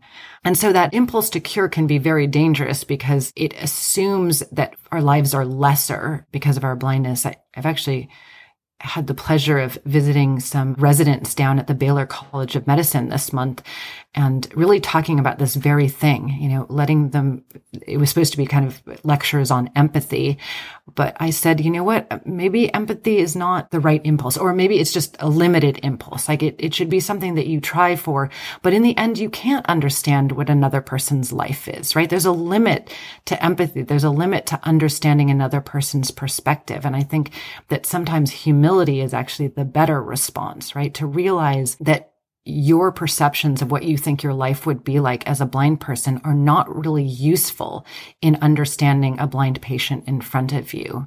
And that for sure, there are going to be some blind people that are going to come and say, I really want to be open to a cure. And there's going to be a lot that are just going to be coming in to say, I have a backache. Can you take care of me, please? Because I had this experience where a doctor said when doctor was like, oh, so you don't see well or something like that. And I was like, well, I'm blind, it was a first appointment with a primary care physician. And I said, yeah, I'm blind. I said it, with a smile or whatever, because she had said, oh, you don't see very well. And I thought that's a bit of an understatement, but, yeah, I'm blind. And she said, I'm sorry. Yes. And I was like, excuse me? Like, why are you? It was amazing to me. And then it put me in this weird position of sort of, like, well, here, I wrote this book. I started getting braggy because I was so annoyed with her, kind of feeling pity when there was absolutely no reason to, and I was really trying to find out if she was going to make a good primary care physician, right? I was supposed to be kind of interviewing her. And then I found myself kind of getting braggy. So I tell her about my book and give her a postcard for it. And she looks at it and says, oh, well, that's fun. And I was like, I'm done with you. Yes, it's hard Anyways, not to that go was a into long brag rambling. mode. No, it's hard not to go into brag mode in those situations. Yeah. But that impulse of saying, I'm sorry, right? I mean, that's something that we need to figure out how to combat in a good way. Yes, I get that a lot when calling call centers for technical support and they ask questions like, do you see the little red light flashing? And I say, well, no, I can't because I'm blind. And then they always intervene with, I'm so sorry. But in your book, you mention concerns that you have about terms like blind rage and blind drunk, and that no thought is given to the impact that kind of language is having on actual blind people. What impact do you think it's having? Yeah, I mean, this is a tough one because I understand that there's so much sight-oriented language that it would be very hard to worry about everything, right? I mean, people will say things like, oh, well, then we can't say see you later, right? But to me, that's already a metaphorical use of see you later. I mean, I've even heard radio hosts like say, see you next time, The problem with that pejorative use of blind that's kind of thrown around before all sorts of words to basically mean unconsciousness or thoughtlessness, as in the case of blind love or blind rage, is a difficult one because we're not talking about the inability to see something. For example, the metaphors of a blind spot to me seem fairly useful. But again, that kind of rhetorical use of blind to mean thoughtlessness or unconsciousness, that seems to me to be very entrenched and dangerous. And I would say that would be an instance where, if we could kind of cool it with that for a little while, that would be nice. And my big argument kind of in that final chapter in the book is very much taken from Richard Dawkins, and he uses the word blind evolution. And again, I just think it's kind of dangerous when you start to have these really grand metaphorics of the unconsciousness that's equated with blindness, because it's very hard to then have something like blind pride, right? Because if blind is always a pejorative term, then how can we possibly create blind pride? And I guess that's where I do think that, language is important, and we might think to unravel it a little bit. I recently took a complaint to New Zealand's Broadcasting Standards Authority. So I guess they play a similar role to the FCC. There are certain standards, and if they're breached, you can take a complaint under those standards. Because I was listening to a radio interview, minding my own business, and we had the Minister for the Environment talking about a pretty serious situation that he was dealing with. And he repeatedly said that he was completely blind about what was going on there. And this was amplified at the front of the story. It was said on a couple of occasions by the politician and by the reporter. And it's easy to get into whataboutism and accusations of being too woke and all that kind of usual stuff that try to put people back in their boxes. But to me, this is very harmful, because if you constantly hear blindness as a synonym for stupidity, unawareness, ignorance, it's got to seep into the subconscious bias of employers, of policymakers, of society in general, and of future blind people who are listening to that interview, who are having their expectations of blindness so horribly set by this constant reference of blindness to mean ignorance. Yes. That's all I can say to that. Yes, I agree completely. And it's strange to me when a lot of blind people I know take issue with it and say they really don't care. Yes. This is a metaphor. It doesn't matter. But that's right. I don't know, man. I mean, if language doesn't matter, what does matter? I don't know. I mean, it very much controls our thinking. It controls our ability to communicate with each other. And I think you're exactly right. If it's always a negative, again, how can we be okay with ourselves, right? How can we be okay as blind people when in every other context, putting blind before a word is a negative? And I think that when you look at the evolution we've experienced in technology, and you talk about this in your book and how much information we now have access to, offices have gone paperless, and yet still the unemployment statistics in the blind community do not budge. And I would suggest that one of the reasons why they don't budge is because of these pejorative uses of the term blind that create so much subconscious bias that people just can't get past it. We're not going to change those perceptions until we start saying, look, we realize there was no ill intent here, that you weren't insulting blind people directly intentionally, but you have, and you're actually demeaning the capacity of real, actual blind people who have so much to give. Yeah, absolutely. And again, this is all about being writers and being creators, right? And being the journalists who are going to not do that, right? I mean, I think on some level, it's like a chicken and egg thing, right? Until we are employed in these positions that are creating the content, that are creating our biases as cultures, which of course all cultures have, until we have some part in those constructions, we're really at their mercy. And so you're right. It's like we need to get employed, but we can't get employed because of the biases, but we can't change those biases because we can't get employed. And it's cyclical. Challenge. What's the answer then? Yeah. Do you think there need to be quotas, some sort of legislation? How do you nudge it forward? Well, as an artist, I see a lot of claims of diversity, right? Diversity statements is usually what they're called for, say, grants, for schools, for all sorts of things, and jobs as well, of course.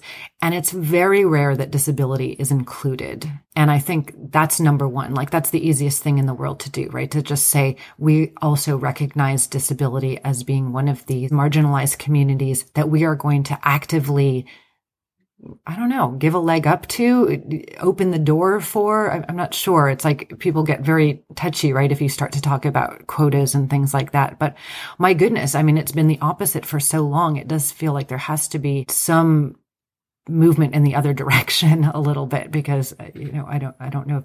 Yeah. So I think the number one thing is to realize that disability has to be part of the diversity conversation.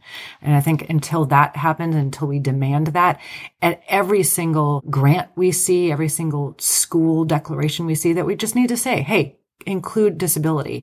I have a really good friend who is a romance novelist, and she's written, like 35 books, and she is still trying to get her publisher to include disability in their statement of diversity. And she's with a major publisher, and they for whatever reason, they want to say something like, again, kind of different abilities, but that's not a political group. That's not a politically protected group in America. Like, different abilities, as I said before, is not the thing that will help a blind person or somebody in a wheelchair get the access that they need. So I don't know, man, there's so much to do. I don't even know where to start. Yeah. But, I want to come back to Braille because, as I mentioned earlier, you did appear to have a road to Damascus experience with Braille.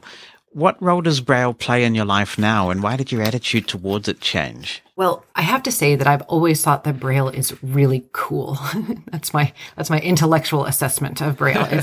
It's really cool. And so I have tried through the years to learn it. I was discouraged, I think, on two counts. One, feeling like I was too old to learn Braille, and the other was feeling like I couldn't get the books that I wanted on Braille. So being kind of frustrated in those two ways. Two things happened. One was that I started reading more books about neuroscience and realizing that there's still a lot of plasticity even to the older person's brain. We might have to put a little bit more practice in, but there's been some really amazing experiments that have been done that show that a sighted person under blindfold for just 5 days, their visual cortex will start to be activated by tactile input. So they are under blindfold for 5 days. They get really intensive Braille training. And at the end of those 5 days, their visual cortex has already started to change to accept tactile input because it's not getting visual input. So that was sort of a major revelation for me where I was like, wow. So I'm not learning Braille because I think I can't learn Braille, right? And I'm not putting the work into it because I'm afraid I'm going to fail. It was kind of the big part of the revelation. And then the other part of the revelation or the other part of me really working so hard at Braille is because now I've got a nifty little wireless Braille display. And so every book that I can get as an ebook, I can access and read it in Braille. And I mean, that's just game changing for me as an avid reader, to be able to do that. So now a lot of times I kind of go back and forth, because I have spent 30 years basically listening to books. So that has been my major way of doing it. Now I go back and forth. So I read Braille as much as I can, and then kind of switch over to text to speech when I'm eating or whatever, or doing other things. But, It's amazing. I mean, as a writer, I feel like I've done myself a disservice to not just throw myself completely into learning Braille, because it really is the only way to read something with your own voice, to be able to create that literal own voice as opposed to an electronic reader or an audiobook narrator. If you listen to an audiobook, are you reading? Yes.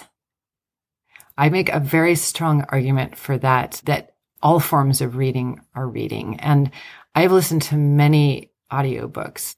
There is a difference, though, insofar as having control over the words that are coming at you. I think it's reading, but it certainly is reading with a difference.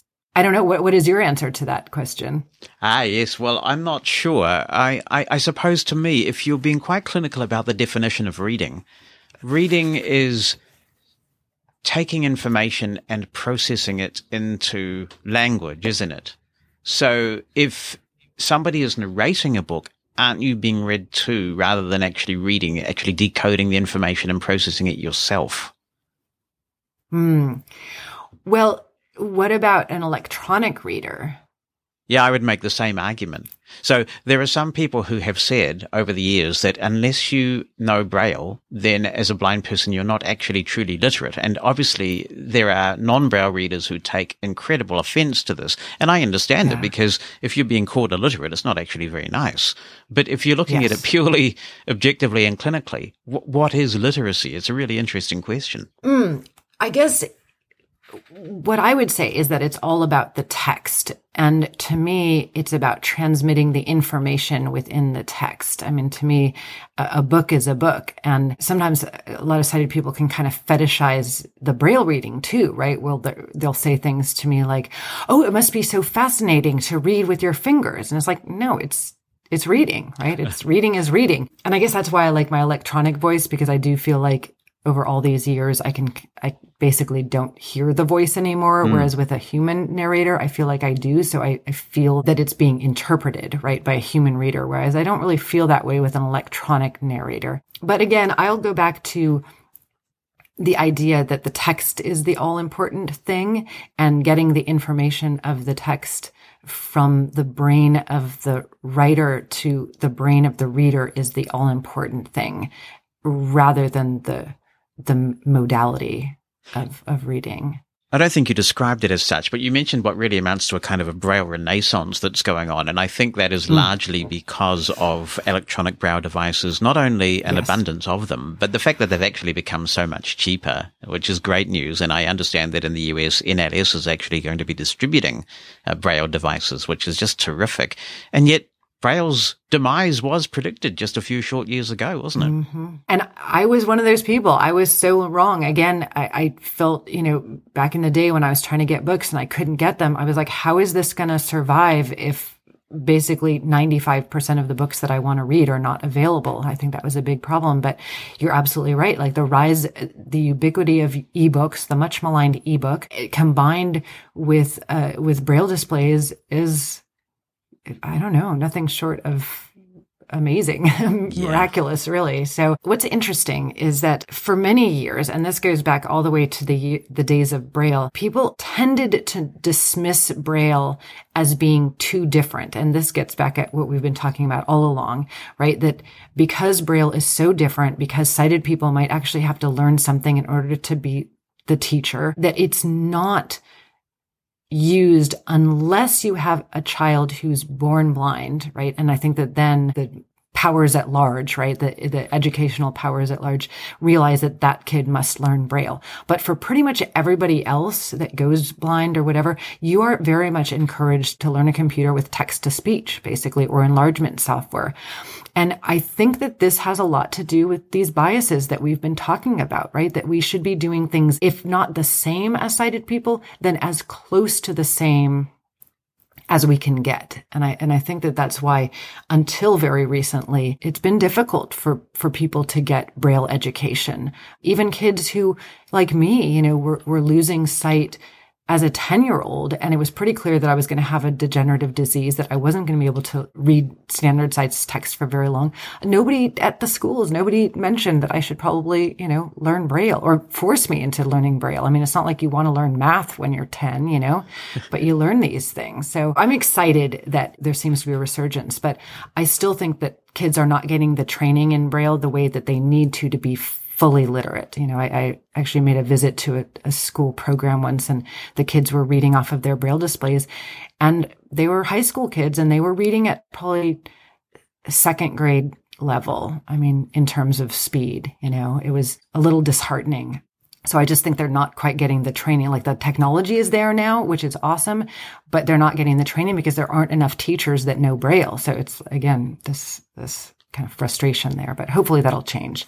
Yeah, when I was involved a lot more visibly in advocacy in New Zealand, I made the point that for most of the time, because of mainstreaming, blind kids are actually being taught by teachers who, for them, are illiterate because they don't know Braille. And the mainstreaming of disabled kids has very many social benefits, of course, but people tend to want to put disability in one big box. You can't always do that, particularly with mainstreaming. So if I want to make a success out of mainstreaming someone who uses a wheelchair, you've got to make sure that the physical access issues are taken care of. They're often one-off capital costs. But when you're dealing with an alternative means of literacy, that's an ongoing resourcing. And you often have these really dedicated, capable teachers going from school to school, spending a lot of time in vehicles because they're just not being resourced properly. Yeah, I've heard that. I mean, there's a lot of times there's maybe one teacher for the blind amongst, many students, just like you say, spread out amongst many schools. And yeah, how can you possibly get the training that you need? I will say that this also speaks to something that, that we've talked about, which is I think that it does happen with blind people that they're afraid of, again, getting pigeonholed. And so it doesn't seem to me that there's as many Braille teachers that are blind as there might be as well. I have no hard numbers there, but I'm thinking of a couple people in particular that I know very specifically are blind, but they were afraid to go into blind education. They didn't want to do that. They wanted to teach, quote unquote, normal school or whatever. But I will say one more argument. This might be one small place that we'll have to agree to disagree, which is I do still strongly believe that you can be literate and use audio, use text to speech. Yeah, I do think I agree with you about that. There's some debate in the blind community about it, but clearly, if you're able to write well on your computer and spell check it, and you're using text to speech, it's hard to make the illiteracy argument there, isn't it? Yeah. Now, I hope you do a second edition, because there's one little disappointment I have about the book, and that is when you refer to Braille the Code. You've followed the convention that's recently been encouraged by the Braille Authority of North America, and I imagine your editors have just done this and not capitalized it. And given that you obviously do feel a sense of blind pride and a respect for those who've worked so hard to give us what we have, and given also that Morse in Morse code is still capitalized, named after the inventor, don't you think we should be capitalizing Braille in every instance? Yeah. You know what? I don't think I've come across that. So I would be happy to do that. That's interesting, because then would we also maybe adopt the deaf community's use of capitalizing blind as well? Yeah, I was challenged about that by a listener. And to be honest, I'd never even considered it. I don't know why I don't do it. And maybe that's something we're going to move to. Yeah, I'd be completely open to that. It's weird. I'm just completely taken by surprise. I don't think that I've come across the capital Braille as the alphabet, right? Yeah, we used to do it. And then in 2006, Banner asked people not to do it. When I was working with Freedom Scientific, I advocated about this. And at least then when I was there, we capitalized Braille out of respect for them. And I've written blog posts about this. It's something I feel really passionate about. And we're working on changing it back in New Zealand as well, who's just sort of followed the Banner rules. But Celsius is the same. Celsius is always capitalized as well. Right. Of course. No, it makes so much sense. I mean, there's a lot of reasons why I hope that my book goes into a second edition, and that's just one more. Is to capitalize Braille. Maybe we can even get it into the soft copy when it comes out. So That is great. I will do it. That is tremendous. It would be great to have you advocating for this on our side. I understand that buried somewhere in the NFB's resolutions is also an NFB resolution that says that Braille should be capitalized as well. Huh. Yeah. So there you go. I will send you my little it. blog post on this. Oh, I would love that. Yeah. Now, your book is available obviously in a variety of formats. Did I read somewhere that you've read the audio version yourself? Yes, I read the audiobook myself with the qualification that I did it using the electronic Cyrano method, which I have trademarked that name. So because I'm still quite slow at Braille, I enjoy it, but I'm quite slow. And again, because I've spent so much of my time listening to things, and I kind of developed this method of basically reading by ear. So I would do performances and I would have a little earbud in my ear and I would kind of cut the lines really short and basically repeat the words with hopefully a little bit more emotion and gusto than my electronic voice is reading it to me. So an electronic prompter basically is the way that I did it. Now, I just thought it would be no big deal since I had done many readings this way that I could just read my whole audiobook this way as well. And it turned out to be very daunting. And the last thing I said in the studio was, I am never going to read another audiobook until I'm good enough at Braille to read it, because it was really hard. It was really hard, but I did it, and I'm really glad that I did. And actually, we put a little, what we called a disclaimer, but it's an announcement at the beginning of the book, kind of explaining what's going on. We weren't sure if you would be able to hear my screen reader or whatever. It turns out that you really can't hear it. But I had this, here's a little secret of the audiobook industry. So there's a convention that if you have a book that says things like, "Dear Reader," or if you're reading this, and they just on the fly, they change it to listening. So here's what you're saying, right? So, and it was funny because the director and I got into quite a confused conversation where I was like, I don't want to change my word reader to listener, because I believe that, reading by ear is still reading. And it was funny because we kind of went around on that for a little while. And finally she sort of agreed, but didn't totally understand. So there's one spot I think that I missed, and because it was like first day in the studio. So I in fact, I said listener instead of reader, but I think the rest of the time I changed it back to, or kept it as reader in the book. But that's just interesting that they actually do make that kind of a distinction where, in my disclaimer, I'm like, there's all kinds of reading. I think that's what I say at the end of it. There's all kinds of reading, and I hope you enjoy this one. So yeah, that was the audiobook. And see, we should celebrate that, because you found an alternative technique that worked for you, and you are now an audiobook narrator. I've not done this myself, but I did when I was doing Freedom Scientific's podcast some years ago, interview a woman in Australia who's since that interview gone on to great things in broadcasting.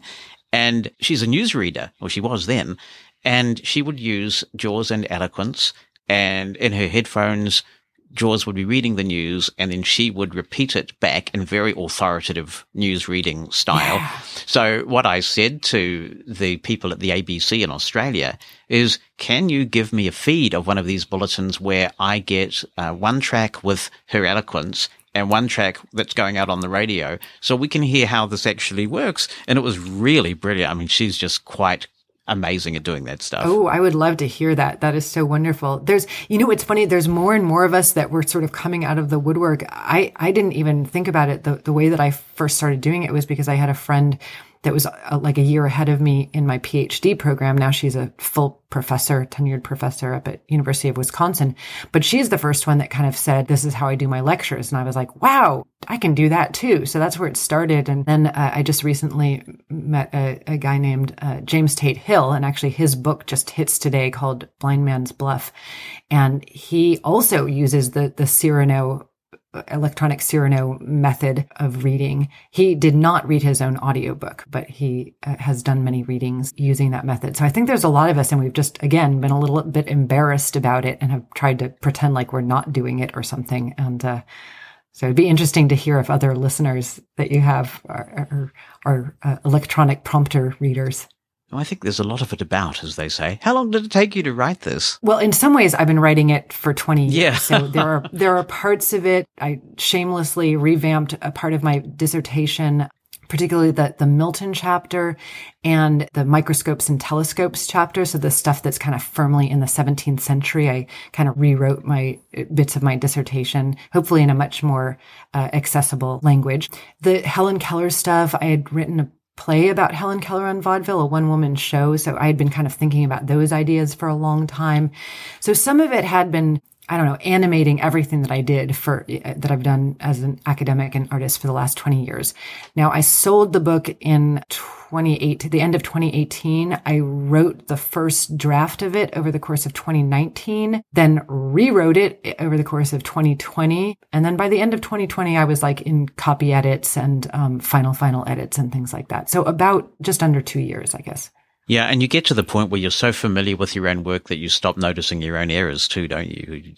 Oh my God, there's still stuff that I find that I can't even believe slipped through me and the fact checkers and stuff. But friends have told me, like, no matter what you do, there's always going to be a few things, you know. Yes, I think it was Kylie Fiorina who coined the phrase "perfect enough" for release, and I kind of get that. Yeah. Will you write anything more? Is there another book in the works? Oh, yes.